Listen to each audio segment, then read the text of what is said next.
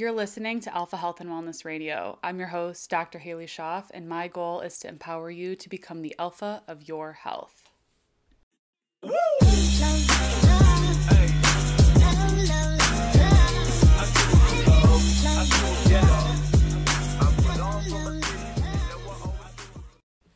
Welcome back to Alpha Health and Wellness Radio. Today's interview is with Jenn Cino. You might know her on Instagram as At the Life of Jenn. We have been Instagram friends for a while, and I had to get her on the podcast because she is just an incredible wealth of knowledge, especially when it comes to thyroid. And we talk all about that today and how to heal your thyroid from the root cause. So you guys are going to get so much information from this podcast. I cannot wait for you to hear all of Jenn's words of wisdom. And without further ado, let's get into the interview.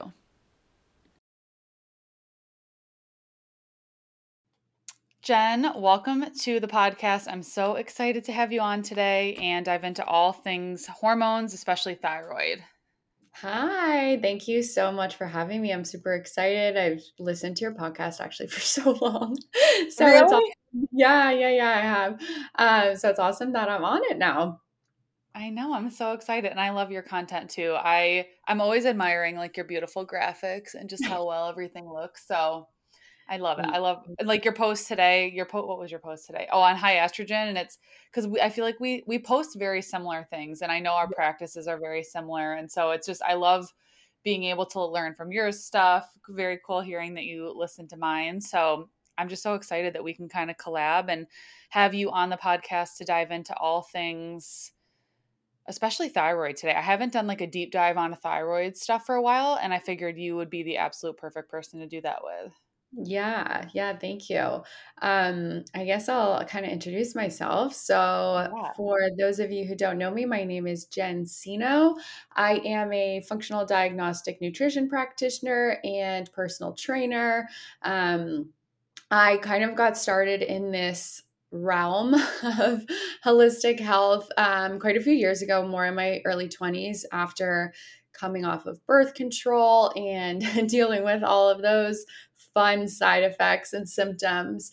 And yeah, over the years, really, I've been able to kind of take my own healing and my own experiences and everything that I've gone through. And of course, my certifications and stuff like that, and more the education side, and put it together and be able to, really help serve women really worldwide with their own health journeys. So it's a little bit about me and what I do. Like you said, we do a lot of the same things. So I I'm love it. into I know you do a lot of Dutch testing, hair tissue mineral. Like I feel like hormones are definitely your jam. And I also resonate with so much what you say because like myself, you also come from like a fitness background. You're a personal Mhm. trainer.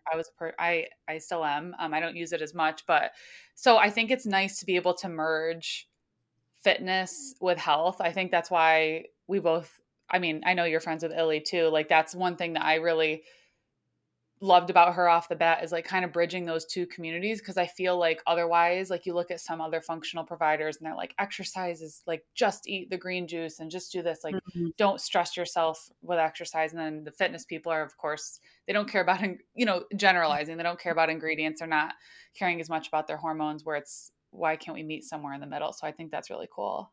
Yeah, no, definitely. I don't feel like there's too many of us really out there that kind of merge the fitness stuff with it. I've noticed, like you said, it's this weird like polarity where either fitness isn't Mhm. really talked about, or it's just kind of do an average workout or go for walks and stuff like that, which is obviously important. And then, like you said, the other side where it's the extreme, where we've got gym bros on our Instagram telling us that hormones don't make a difference while they're shooting Mhm. up Those are my favorite. testosterone.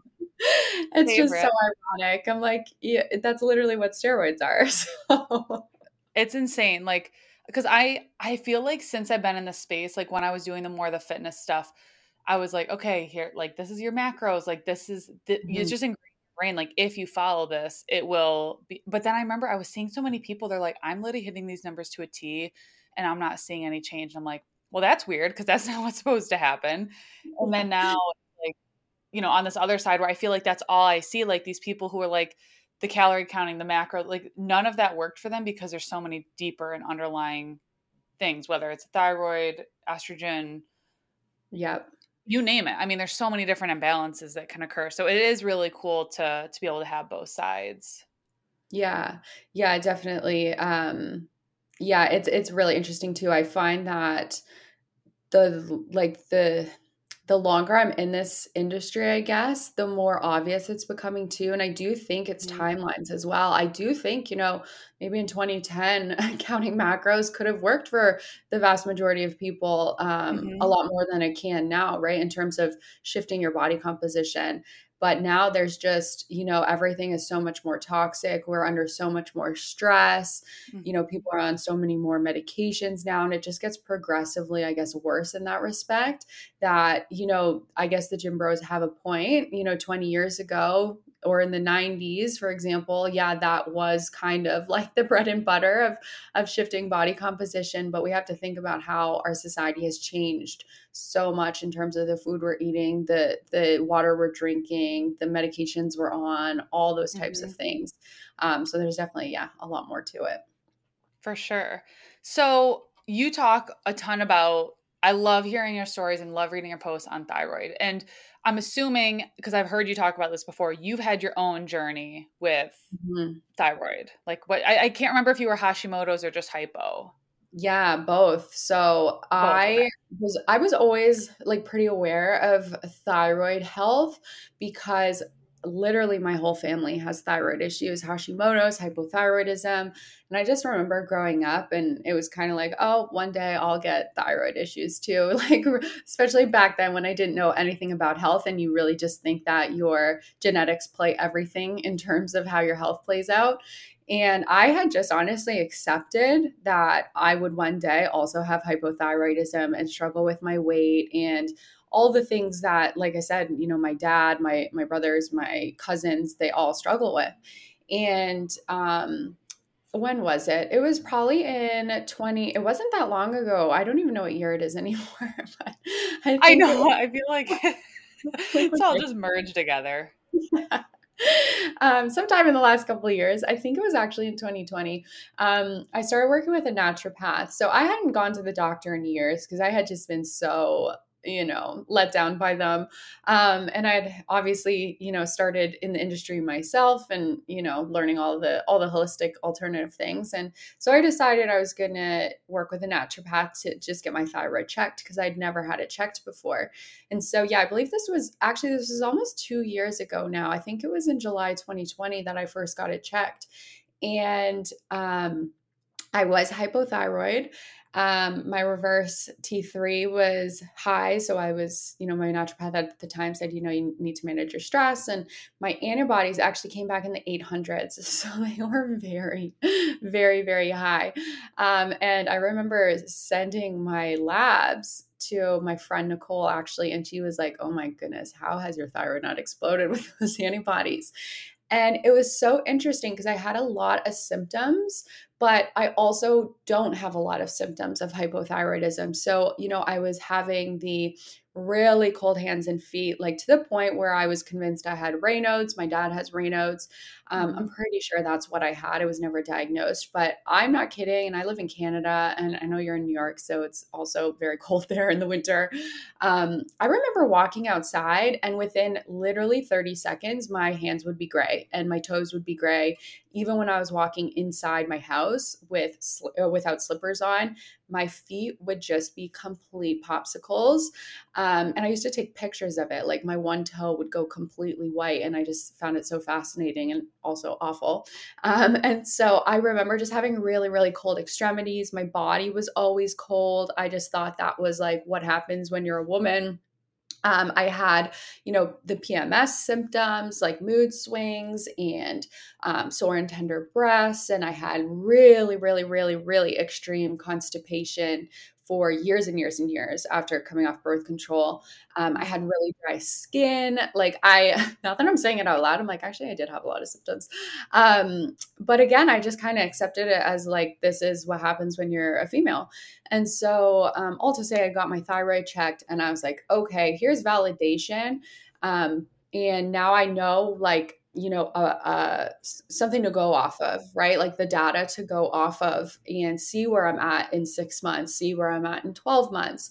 And so that's kind of how I really started diving into thyroid health. Because before that, I didn't really pay attention because I didn't feel like I had much of a need to really until, like I said, I got that validation from those labs. Yeah, that's crazy. And so you said that was when, how many years ago was this now? 2 years ago, I think it was July 2020. Oh, so that's definitely more so recent. Okay, for some reason I Yeah. was thinking it was like back longer ago. Okay, so within, wow, that's only 2 years. Okay, within those 2 years, what has that journey looked like for you in terms of healing? Because when I look at you, like I would have never even actually guessed. Like I don't like I was like, "Oh, she doesn't look like Yeah. a thyroid or anything like that." So, like what has that healing journey been like for you? Yeah, so it's definitely been a learning curve for sure. And, I did the advanced FDN for thyroid, that certification, which was really helpful for me, but that was only more recently. And so I knew that I had to get my stress under control more than anything. And I think this is a big thing that I talk about with my clients too. It's really unraveling what that stress is. I know so many people in Mhm. this industry talk about like stress is the ultimate root cause, and I 100% back that. But I feel like a lot of people, when they hear the word stress, it's like, oh, mental stress, emotional stress, financial stress.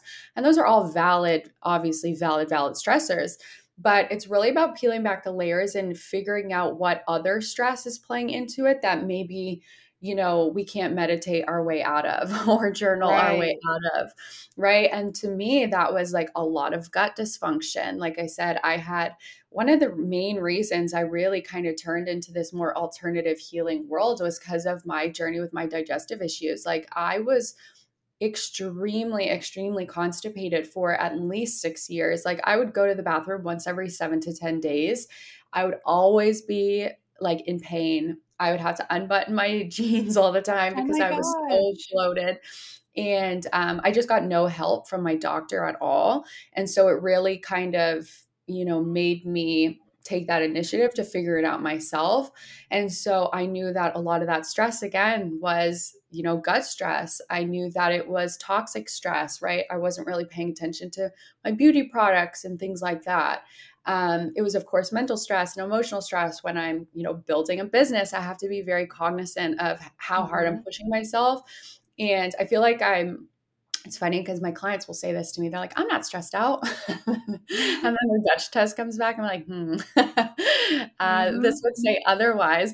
And I definitely feel like that's a bit of me too. And we're so used to like running off this adrenaline Yep. that you don't even feel the stress anymore. You're like, I'm not that stressed. And then you're like, okay, I'm definitely stressed out. This is not normal. So yeah, it was just really uncovering a lot of those stressors and kind of reverse engineering from there. And like I said, a lot of it started with my gut. We've done I have done a lot of liver work and stuff like that, and then just Mhm. kind of detoxing my environment and eating a lot more pro metabolically.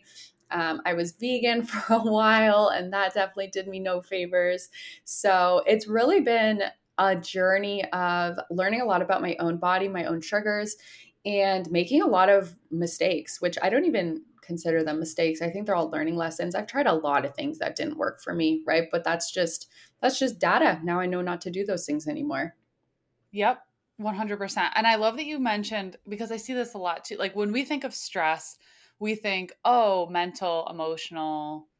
Like you said, we can meditate, we can Mhm. journal, we can go for a walk, do all these things. But stress sometimes comes up in other forms. And you said a huge thing being gut stress. And you touched on constipation, which I don't think people realize how significant I think constipation is. Like, I was talking to my husband about this the other day, and he's like, I don't know, he was mentioning, like, oh, isn't constipation when it's only painful or like when you don't go for days? I'm like, no, I consider constipation like if you're not having 1 to 3 bowel movements every single day, I Yeah. consider that constipation. And like, so if you're not, that's potentially a stress on your body because your body's not able to eliminate certain things. And when you think of gut stress, or when you talk about gut stress, did you have like any specific gut infections, or like what were kind of some of the things that you did to tackle that? Yeah, it's even like hard to remember what I started doing way back in the day because I struggled with it for so long. Yeah. And I definitely, like, looking back, I guess with hindsight, I was for sure under eating. And I feel like this Mm, again is like very overlooked. Yeah, we can have the gut infections and the parasites and, the even, I mean, as like in chiropractic, right? If you have mhm, like misalignment, that can be putting pressure on that whole system. Um, we think of all those very obvious, not obvious things, but for me, it's like I was under eating. I was a vegan. I wasn't eating many calories at all. And my food was definitely not dense, right? I was eating a lot of plant material that is, you know, easier to digest than, a piece of steak that takes more energy to break mhm, down. And so I look back and I think that was a huge thing for me is I had suppressed my metabolism so much and suppressed my appetite so much with the macro counting and the intermittent fasting and all those kind of fad diets that I went through and drinking shakes instead of meals and all the things that you do when you're, 24. Um, and it's like one of the most obvious things because and I'm sure you can resonate with this too. So many women come to me and don't even realize how much they're under eating or they're scared to eat more than, 1,200 calories a day. And I'm like, how do you expect to poo if you're not eating anything to poop out? Right? exactly. It's like the most basic foundational thing that so many people just don't think about. So, increasing the amount of food I was eating. Obviously, I'm not vegan anymore. It's been many years since I was vegan, but How long eating were you vegan for? I was vegan for about 2.5 years, and then I was a vegetarian before that. Oh, wow, okay. Yeah, so it was a while, and I was kind of on and off vegetarianism like through high school and university Mhm, and all that kind of stuff. But yeah, I would say increasing my calories, increasing the density of my food, like working on that stomach acid was huge. I tell people all the mhm, time, stomach acid is use it or lose it. It's like a muscle, mhm, right? You can't not go to the gym and lift weights and expect your muscles to stay nice and strong. It's the same with your stomach acid, right? If you're not eating or you're eating like I said, like having smoothies for two meals a day, your stomach acid doesn't have to work very hard to break that stuff down, right? And so it just mhm. continues to drop. And then, I could talk about this all day, but then it sets the stage for pathogens and infections and yeast overgrowth and dysbiosis because that's one of our first lines of defense. So I would say like the most foundational thing I did was increasing my calories for sure. And then from Yeah, there, it stemmed into all the more, I guess, particular or targeted yeah. therapies. I love that. So, okay, for the people who might be hypothyroid, obviously a big symptom of hypothyroid is weight gain. So, for people who, I mean, and the crazy thing is like these people sometimes might be eating like only 12 to 1300 calories, but you like you said it's really important for your metabolism to be able to increase it. So what tips or suggestions do you have for people who are like, I already have weight that I want to lose, I'm scared to increase my calories? What are some like steps that they could maybe take, or like what are some things that you did? Yeah, for sure. And I mean, that's super valid. And there is a chance that obviously, when you increase your calories, you're going to put on a little bit of safety weight until your body recognizes, like, Hmm. hey, it's safe to lose this. I'm getting fed enough now. I don't have to store this energy. But with my clients, we really focus on a lot of like blood sugar regulating activities. So things like, okay, you're not eating breakfast. So let's start there, right? Hmm. And it's always well, I'm not hungry. Well, unfortunately, the only way out is through it a lot of the times when it comes to your appetite, right? And I'm not saying force feed yourself a 5-course meal, at 7 a.m. But, start with, if you're not eating breakfast at all, start with a shake, right? Start with something a little easier to digest and not so filling, or a pot of yogurt or something small, even a hard boiled egg, right? You don't have Hmm. to have this huge elaborate meal.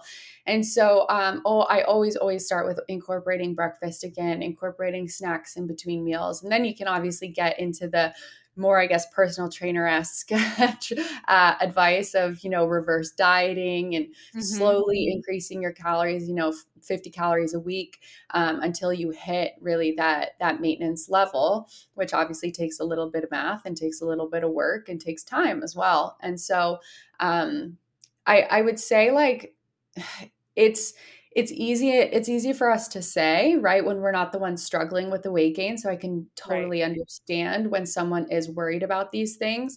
But again, like, the longer, I mean, the best way to kill your metabolism is to starve it, right? Yep. So we definitely feel we definitely need to see a little bit of discomfort, I think, and make it through for that longer term goal. And I'm not sure if you resonate with this as well, but as a practitioner, I always tell my clients, like, it's kind of annoying, working with you for 6 months because I get you while you're going through it, right? Mhm. And you're having kind of the side effects and maybe the detox reactions and maybe a little bit of weight gain.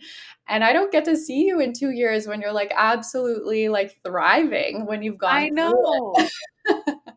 I know, like, we're in, like, the thick of it, like, we're getting the messages being Yeah. like, "I don't wanna do this anymore," like, "Is Yeah. this even helping?" And it's like, we're missing the part where they're just, like, absolutely thriving. Yeah, exactly. It's a little bit selfish, but I'm always like, keep me updated. Like, when we stop Yes. working together, I'm like, message me.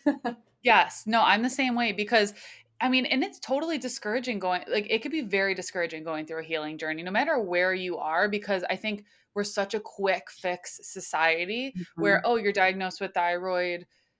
And I actually didn't even ask this if you were put on medication, but like, the first thing is to go on something like Synthroid, which that can be totally fine while you're going through a healing journey. But Mhm. people expect, oh, as soon as I start taking this, I'm going to feel better. Or as soon as if I have low testosterone, oh, I'm going to start just rubbing this testosterone on me or taking pellets to boost this. And it's like, we're like an instant gratification where sometimes we don't Mhm. want to go through the grind of like really fixing those roots. And I think that for certain times you can absolutely have a balance of both.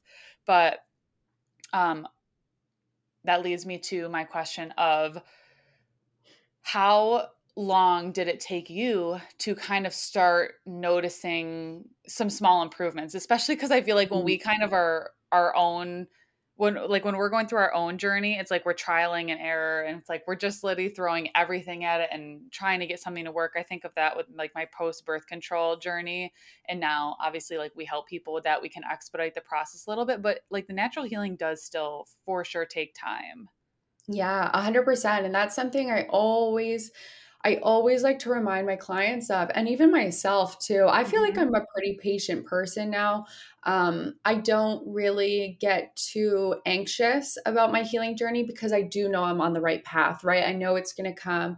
I'm actually getting my thyroid retested in about 2 weeks, so I'm really I'm kind of anxious to see what is going on there. And while I think the data is important, getting your thyroid checked yearly or every 6 months, I also think that it can be kind of discouraging to do it too much because I tell my clients all the time, thyroid, honestly, in my opinion, is one of the slowest things to heal. And that's because a thyroid issue is not root cause, right? It's kind of like acne, right? Like, acne is just the symptom of something else going on deeper underneath, right? In your gut, in your liver, in your lymphatic system.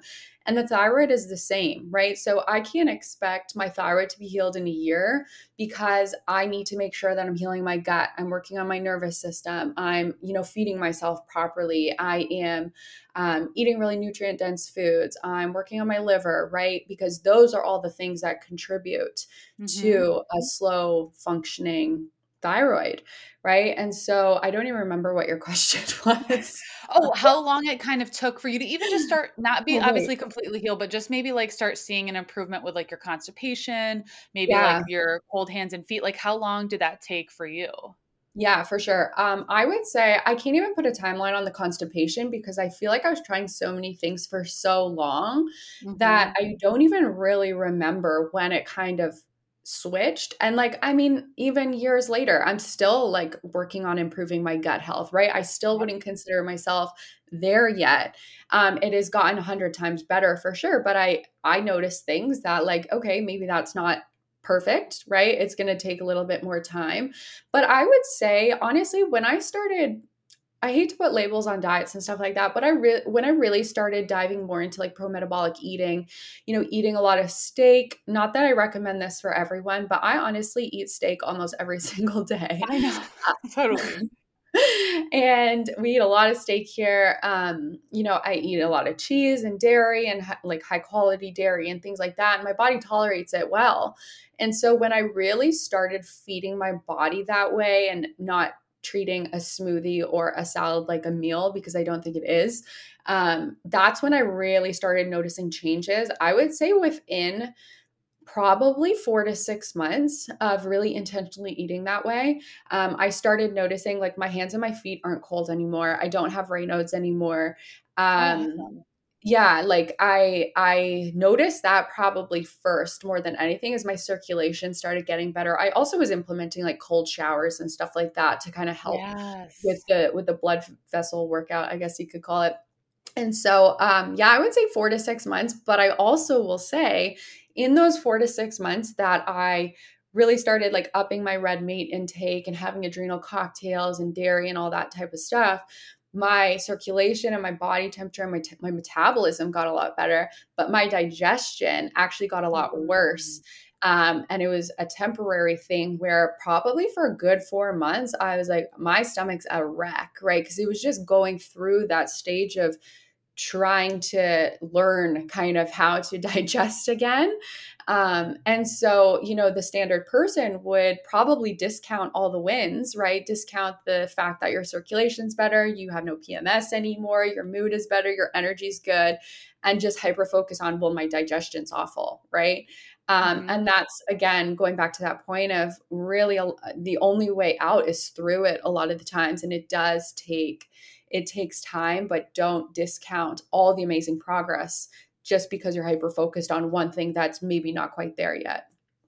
Yes, absolutely. And I want to kind of go back to something that you said earlier about stomach acid. And so it's kind of this double-edged sword where, okay, we need to get you to eat more. We need to be like eating all these nutrient dense foods, but like your stomach is really struggling or you're feeling really bloated. What what are some of the things or that you did or like little tips that you recommend for as you kind of slowly start to increase food, how can you support that stomach acid? Yeah, I mean, there's a couple different things, and this is why I always recommend working with a practitioner, especially when it comes to gut health. And I'm sure, Yep. again, you can totally agree with that. Because what I see in my practice is a lot of H. pylori when we Mm. run. You do see a lot of that. Oh my goodness. I can't believe like when I was going through like FTN and stuff, I guess the statistics are 50% of people have H. pylori. And I'm like, I would challenge that because I would say 70 to 80% minimum of GI maps I get back are positive for H. pylori, which Wow. is wild. It's on almost every, like I'm shocked when when someone comes back under detectable limits.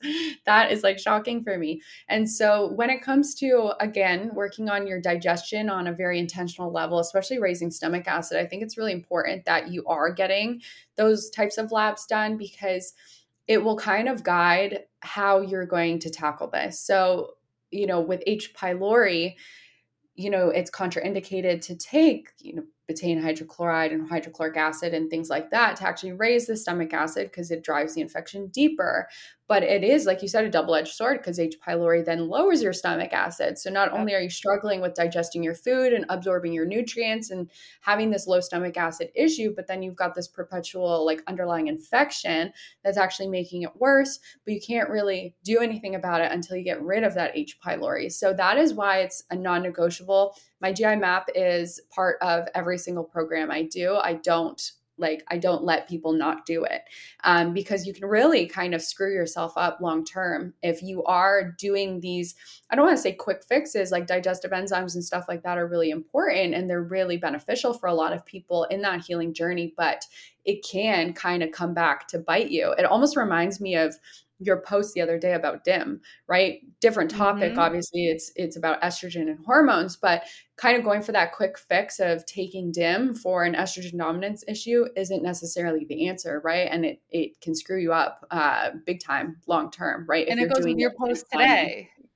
Pardon? Right. Yeah. And like when I saw your post today, I'm like, this is so perfect. Cause I had so many people in my comments being like, and I think you've made a post on Dim before too. Like so many people are like, but what if I have this? Like what, and it's like, I have recommended it to people before and it does work in certain Mhm. situations. But like, I think with health, I am all for people trying to be your own best doctor, be your own best advocate. But there are certain situations where like working with a practitioner is really, really beneficial. And I think, especially when these hormones imbalances, yeah, you can go buy and you can get on these supplements that contain DIM that you may or may not, you should, may or may not benefit you in any way. But like, why is your estrogen high in the first place? Exactly. Like Yeah, all that you it's did today, like the nutrient deficiencies, the stress, the liver stagnation, all these different things, like that's what really needs to be addressed. Because if you're just taking the DIM, but you're not addressing that, I mean, it's going to be a revolving door. You're going to constantly have these battles if you're not focusing. right. Yeah. And that's why I always run the Dutch like much later, like at least 6 months in, Yeah. because if I run a Dutch at the beginning and we're doing, your HTMA and your GI map, in 6 months, that Dutch probably isn't going to even be valid anymore, right? Because we actually are Mhm. working on more of the underlying root causes and not just, like you said, slapping a hormone balancing supplement on top of it or testosterone pellets or what have you to just kind of fix the symptom but not the underlying cause. And like I said, the same thing can be true for stomach acid. Like, why is your stomach acid low in the first place? Right? Let's Right. reverse engineer. Let's check if there's underlying infections. And so when there's no H pylori present, then I will work on, even apple cider vinegar, right, in the Mhm. morning to help acidify the stomach a bit, eating those more nutrient dense foods, taking those digestive enzymes with, ox bile and betaine hydrochloride and things like that, right?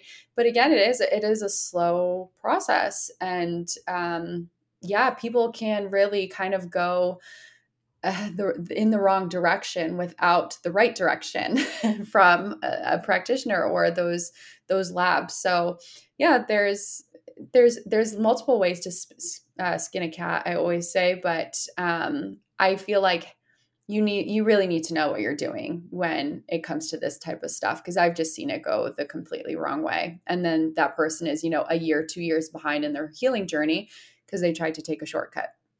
Yep. Exactly.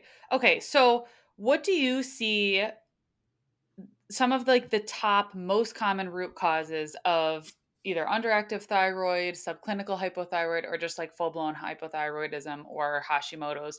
Obviously, I know we talked a ton about gut health. We talked a ton about stress. Do you see any other kind of root causes that we might want to be thinking about? Yeah, for sure. I mean, environment, fluoride, those halogens, fluoride, chlorine have been linked to poor thyroid function. I believe fluoride is Hmm. an antagonist to iodine as well. Yep. Yeah, so definitely environmental. Drinking from water filters is very, very important. Again, getting even a whole house filter or a shower filter if you have a lot of fluoride in your city tap water is going to be really important. And I said GI dysfunction, liver is a big one. So Yes, I definitely was waiting to liver. talk about the liver. Yeah, I love the liver. It's my favorite Me organ. too. But again, people don't realize that the liver has, I describe the liver like the intern, right? It's an intern at a small business. It has 100 different hats on. It's doing a bunch of different jobs.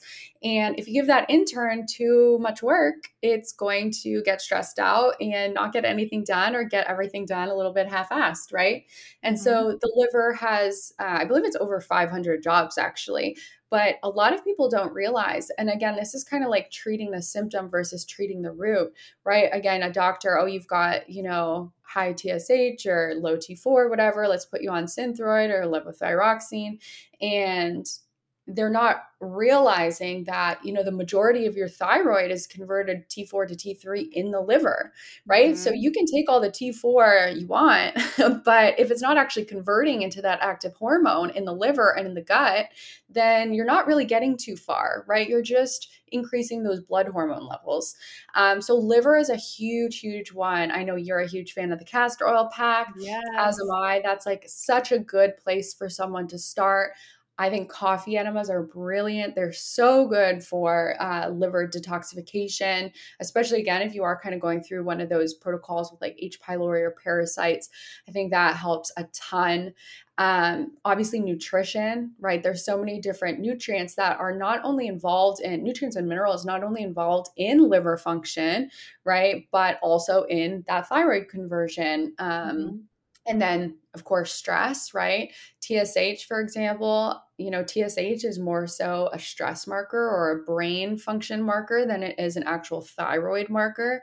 And Yep. so it really again takes that skill of understanding what a thyroid lab is and what it entails and how all these kind of hormones work together, because it's going to be different for each person, right? It depending on what those markers are, you can kind of pinpoint like where I guess the issue is actually occurring, or issues or that dysfunction, and really hone in to that specific area rather than again just taking a glandular and hoping everything like sorts itself out. Yeah, your thyroid med is important, of course, while you're on that healing journey, but again, it's not actually solving the issue.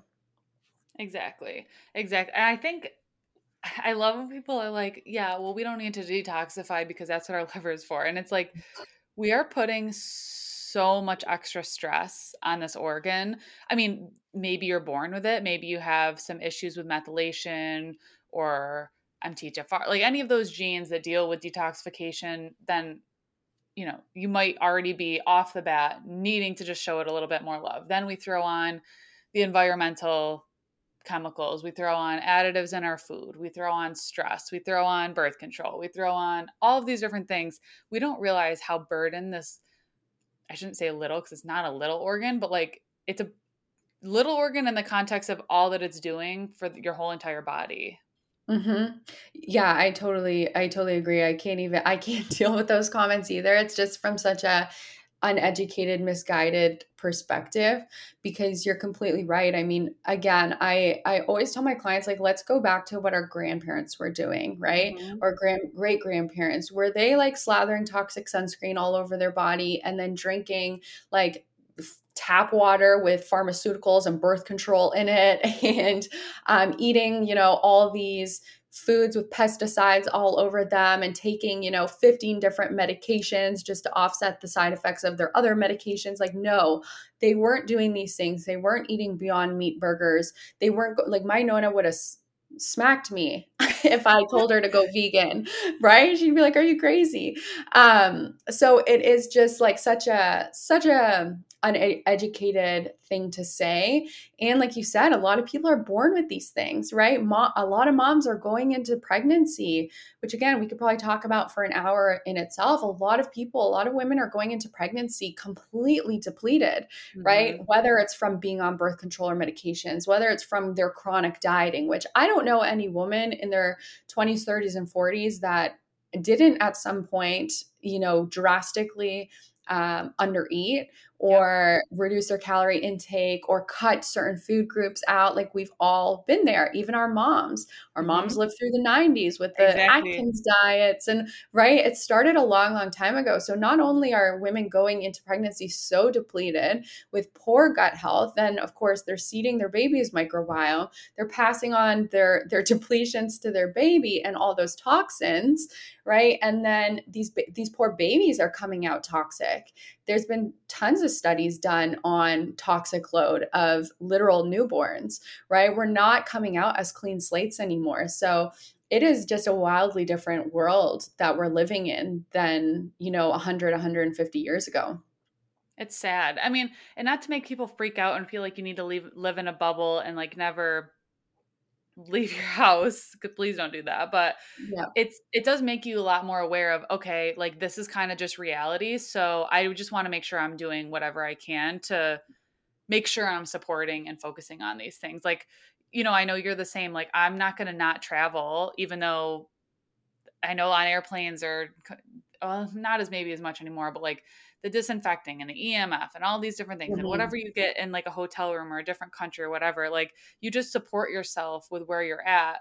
But especially if you're dealing with a thyroid or hormone I mean, I know we're talking about thyroid today, but any type of hormonal or health thing, like that's why supporting your liver, that's why we place such a heavy emphasis on it, because vast majority of people need a little bit of extra love in that department. Yeah. Yeah. And you can look at it like one of two ways, right? We are very aware of obviously what's going on in the world and, with all the toxins and our food and all of these things, right? And I feel like you and I take a very empowered approach to that. Like, yeah, there's a lot of things that are out of our control, but there's also a lot of things that are in our control, right? And Mhm. that's a very empowering kind of position to be in because you can educate yourself, you can do the things, you can take a little bit of time out of your day to throw on the castor oil pack or go into a sauna blanket or what have you, right? And then there's the other side. It's almost like I tell my clients all the time, don't get attached to a diagnosis because a Mhm. diagnosis, whether it's PCOS or endometriosis or what have you, right? It's just a label. It's just a label for metabolic dysfunction underneath, right? And you can either take that and let that diagnosis cripple you or let this information about toxin load and all these things cripple you, or you can use that as more data, right? More evidence, more guidance on what you can be doing to support your body, right? So again, we're never going to live a non-toxic life. It's literally impossible. So striving for that is completely unattainable, and you will stress yourself out. But how can we educate ourselves and empower ourselves to be able to be more resilient to the toxic world we're living in? For sure. For sure. Okay, I want to talk for a second too about nutrition and that obviously we talked about making sure you're eating enough calories. Are there any specific foods, herbs that you focused on for thyroid health or that you really love for supporting and boosting optimal thyroid function? Um, you know what? Again, I don't feel like I take an overly targeted approach to my thyroid because, again, I look at it as a symptom of something else, right? It's just Yeah. the way my body has dealt with this metabolic dysfunction or this chronic stress is thyroid, right? Whether it's genetic predisposition or what, that's how my body is presenting it. For another woman, it could be endometriosis. For another woman, it could be rapid weight gain, right? And Hmm. so again, I try not to get super honed in on just my thyroid because I know there's more going into it. But in saying that, selenium and zinc are very Hmm. important for that T4 to T3. So, things like oysters are very supportive for your thyroid. Red meat as well because it's got that zinc in it too. Um, what else? I mean, minerals are huge. Minerals, I know you wanted to talk about the HTMA and all that kind of stuff too, but I actually have found that minerals have been such a game changer in my practice and in my own health. And it's something that's so overlooked. We Yes, we focus always so talk about much. everything else. Yeah, right. We focus so much on macronutrients and micronutrients and all these things, which are obviously important. And then minerals just kind of get like shoved aside or not even talked about. But really, our minerals are going to really influence how our cells actually act, right? Which is just so important for your thyroid health. So we focus a lot on mineral balance, especially when there's thyroid issues at play. For sure. What are some natural occurring food or like high mineral foods that you like?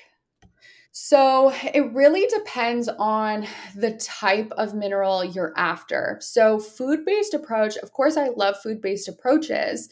But in saying that as well, our soil is so depleted. Our Mhm. agriculture is not the same as it once was. Our water is no longer spring water with all these minerals and magnesium and things like that in it. And so, while food is very, very important, of course, I do find that supplementation for at least the first, 4 to 6 months after running an HTMA, really kind of expedites that process. Like, I don't believe you can get enough magnesium in from food alone. Sodium, of course, is going to be naturally occurring. Calcium depends if you're low or high in calcium. That's going to be a big thing too, especially with thyroid function. I mean, my low calcium gals, whether they do it or not, but I actually do this is I eat eggshells. I don't just like gnaw on an eggshell, but I boil the eggshells, I bake the eggshells so they dry out, and then I crush them and I throw them in a smoothie, or I'm kind of disgusting and I just take it off. I like dry scoop it off a spoon and then wash it down with orange juice. So eggshells are a really great way of getting in that calcium, right? But again, there's so many different factors that it's not just, oh, I'm low in this, I need to take this, right? It's also that, as you know, that mineral relationship too, like how are my minerals actually interacting with each other? That makes all the difference too. For sure. Absolutely. So you've talked about this before on your page, the calcium shell. Can you talk a Yeah. little bit more about that and what that is? Yeah, so this is a really, really interesting phenomenon. So when you run the HTMA, in women, I believe it's over 160. When the level of calcium is over 160, that signifies a calcium shell. And so calcium is a very structural mineral, right? It's supposed to be 99% is supposed to be in your bones and your teeth. And what we see happening with this calcium shell is that calcium starts to leach out of the bones and the teeth, and it ends up depositing. It starts as soft tissue calcification. So it deposits in, say, organs and soft tissue. And the way you can determine this through the hair tissue mineral analysis is because your hair is a soft tissue. And so when we see that calcium really rising, that means it's coming out in your hair, right? And you can assume there is this soft tissue calcification happening. And so a lot of people with this issue will end up with things like, osteoporosis and joint pain, muscle pain, right? Because that calcium is not actually where it should be. And when we reach this kind of calcium shell status, the way I describe it is kind of like an egg, forming around your cells and making them less permeable because the calcium's not where it needs to be. So it's causing this almost like hardened cell, and minerals, nutrients, hormones then cannot get in and out of the cell like it's supposed to, right? And so I'll see this come up a lot with my hypothyroid gals, especially the ones who are on medication and seem to have no relief, right? Like their medication doesn't seem to be working, and it happens a lot more often than we'd think. But they're on, Synthroid, like we talked about, for example, but they still have really persistent weight gain. Their hands and feet are still really cold. They might have depression, brain fog, and it's because, yeah, that thyroid is transiting in the blood, but is it actually permeating the cell and doing what it needs to do?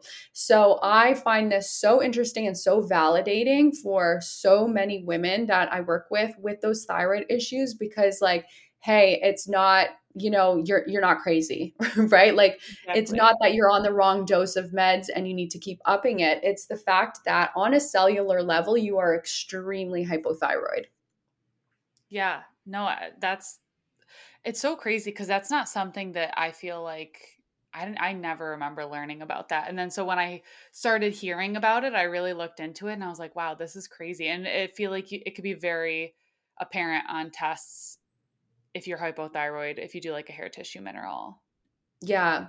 Yeah. The calcium shell is honestly so interesting. And it often, we often see it present alongside copper toxicity too. And if we think about calcium again, being this very sharp, hard mineral and causing that like impermeability, if that's even a word, within the cell, we see it a lot actually with women who have gone through like a lot of trauma. So whether it's childhood trauma or even physical trauma, like they got in a bad accident, and it's almost like a body's protective mechanism by forming this calcium shell so that that person can't actually re-experience those emotions.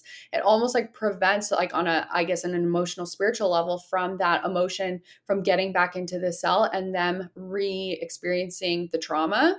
And so oftentimes, again, especially when there's a lot of, or a very high level of calcium or a double or triple calcium shell, we will see a lot of like apathy. Women will describe themselves as maybe a little bit numb, kind of emotionless, maybe a little bit disconnected, right? And again, it's like, it drives me crazy because it's such a simple test to run and you get so many answers for it. But then, of course, someone who might be feeling this way, especially if you throw copper toxicity in it, which is the other side of the coin, right? Crazy mood swings, irritability, sometimes violent tendencies as Mhm. well, depression, right? you throw that in the mix and you go to your doctor for help and they just throw you on a med. Oh, here's an SSRI, or here's, you know what I mean? Like some sort of, again, some sort of band-aid. And yeah, that can help a lot of people feel better in the moment, but it's like such a simple thing to uncover and be able to actually help someone rebalance in that way without just having them on this medication for the rest of their life and telling them they're just a little bit crazy. No, I totally agree. It's such a crazy concept, especially because it's so wild to think how our body can protect us and we can just kind of shell away either emotions or whatever it may be. Because I do see trauma very much so being related to hormonal stuff, especially thyroid. Mhm. Because you Oh, mentioned yeah. like the TSH, uh, and like cortisol. I see that a lot. Like I like if anyone was going through like a traumatic event, or not even a traumatic event, or like even if they're just under stress, we can see that be off. And so that's always the first question I ask. But then comes the other layer of like, what is this other trauma? I've just finished, well, I'm in the process of finishing How to Do the Work by the holistic psychologist. Have you read that book? No, I haven't. Really good book. I'm reading it with my membership right now, and I think everybody who's on a health and wellness journey needs to read it, because I'm very much so like the science, the health, the nutrition realm, but like I feel like I struggle with like the trauma side, and like for Mhm. myself. And it's it's always an important question I ask other people, but it's like, wow, this is way more out there than we think. Like this is so much Oh, more yeah. not out there, more connected Yeah. than we would think that it is. And so I'm glad that you brought that up, because it's really, really important. Yeah. Yeah, and I mean, again, I'm definitely not an expert in trauma. I don't pretend to be. I always say like, this is not my wheelhouse. Like you need to seek support with someone who's in this wheelhouse for Hmm. sure, but But even, you bring it up, which is yeah, like you might be right. the Bring first it to the person bringing it up of right. anyone they've seen.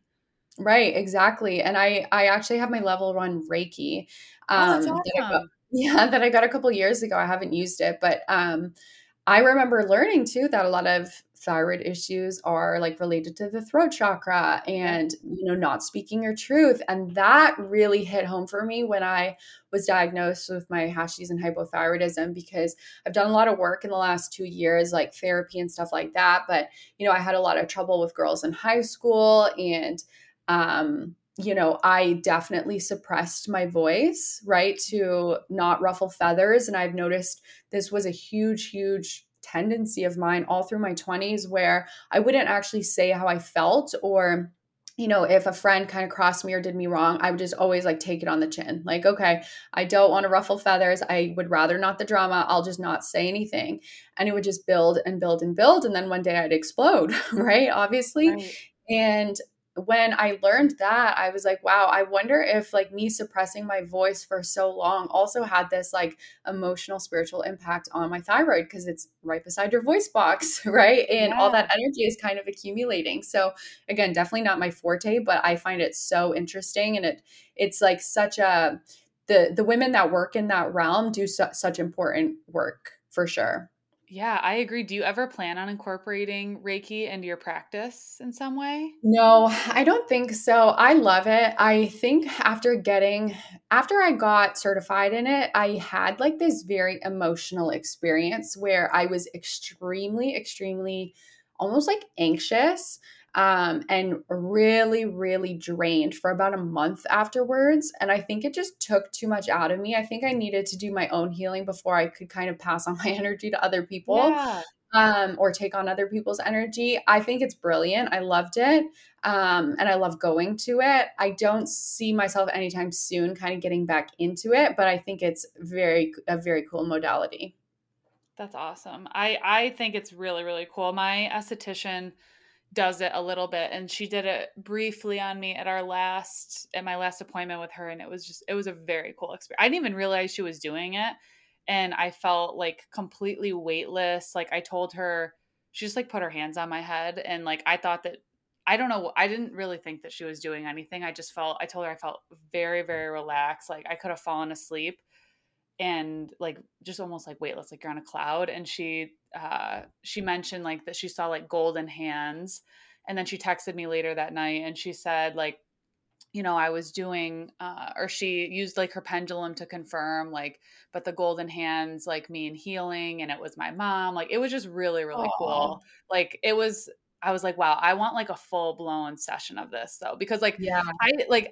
that's how I could tell that like it works because I didn't know that she was doing anything. And like, I Mhm. could feel I could feel the energy. So like, it's not like she was like, hold it, like, I'm going to put my hands here and you're going to feel something. Like, it was completely like, I just was like, "Well, I don't know Invoked what you were you. doing, but, like, I felt this, this, and this." And she's like, "Yeah, I know, I saw this." And I was like, "Oh my god, that's so crazy." That is crazy. Yeah, some people are just such special humans, aren't they? I agree. And I mean, it really, and we talk about that a lot, and I know that you feel this too, but, like, when you work with other people, we're constantly taking in other energies, even just from working Mhm. with other people, or, like, you'll probably get a I know I feel this, like, sometimes I get off a consult and I'm, like, super energized, and sometimes depending on, like, how heavy it was, like, I'm like, I need to, like, reset my energy a little bit." So, we're constantly Yeah. taking in other people's energies, and I feel like that's why it's even more important that we are making sure that we focus on ourselves, because if we don't focus on ourselves, we can't bring the rest to other people. Yeah, 100%. Just on that too, like boundaries were such a big Mhm. learning lesson for me with owning my business and building my business because I definitely used to be such a people pleaser. And I mean, we won't unpack why on this episode, but I really did not hold a lot of boundaries around my business, and I would be answering people at all times of the day and stuff like that. And now I'm just so firm, like 5 p.m. I'm logging off, I'm doing my own thing, they can wait, like, you know what I Mhm. mean? And I will get back to them in the morning, and my clients are totally okay with that because I think like us having strong boundaries too also teaches them how to have really strong boundaries too. Yeah, I agree. And that's so it's so funny because I never considered myself a people pleaser, but I think I'm just always constantly seeking that cortisol drive of like, where's that email notification? Where's that like, where's that dopamine hit of like getting back to something, which that's something I need to work on, I know, but the boundaries is really, really important. I really think you need to read that book, the How to Do the Work. I'm on the section now where they're talking about boundaries. Okay. Oh, okay. Yeah. I'm going to I'll download that today. It's really Thanks. good. It talks about, like, your inner child, which you're like, "What the heck does that mean?" And I literally saw it kind of manifest in my adult life the other day, and I was like, explaining to Nick, I'm like, "Okay, so we all have this thing called the inner child, and, like, when I act like an inner child, this is why." Like, it's just so funny because like, I'm things that I was somewhat aware of, like, I'm like, "Oh my gosh, this is crazy." Like, so I'm excited to focus on those things now, and by no means am I an expert, but I think that it's a book that when we're kind of thinking of, okay, we talk about the lifestyle, we talk about the herbs, we talk about nutrition, all this stuff, like that aspect, the mental, spiritual, whatever, is just as important in my opinion. Yeah, 100%. Yeah, I'm excited to read that then. It's good. It's really good. You'll have to let me know what you think. I will. All right, Jen. Well, thank you so much for coming on. I feel like I could talk to you for 3 hours. I Um, know. this was such a great, we'll probably have to have you on for part two one of these days. But can you tell everyone where they can find you, where they can connect with you, where they can learn more about what you do and who you are? Yeah, of course. So my Instagram is life as Jenn, Jenn with two N's. I post a ton of educational resources basically on every single post. I always You tell do. people as well, like you could change your life with some of the things posted on Instagram. Yes. If you're wanting to learn more about all things health, hormones, women's health, definitely check out my Instagram. And then I also have a Facebook group as well. I'm not super active in it, but some of the women in there will post and, help each other out and share experiences and stuff. So that's nice too. That's awesome. I love it. Yeah. Love it. And I'll make sure I link all of that in the show notes too, along with your website, and all of that kind of stuff. Okay, perfect. Well, thank you for having me on. It's been such a pleasure. I feel like it was so long overdue. I know. I couldn't agree more. I could not thank you more for taking the time out of your busy practice and your busy day to come and nerd out with me. Yeah, we'll have to do it again soon. Absolutely.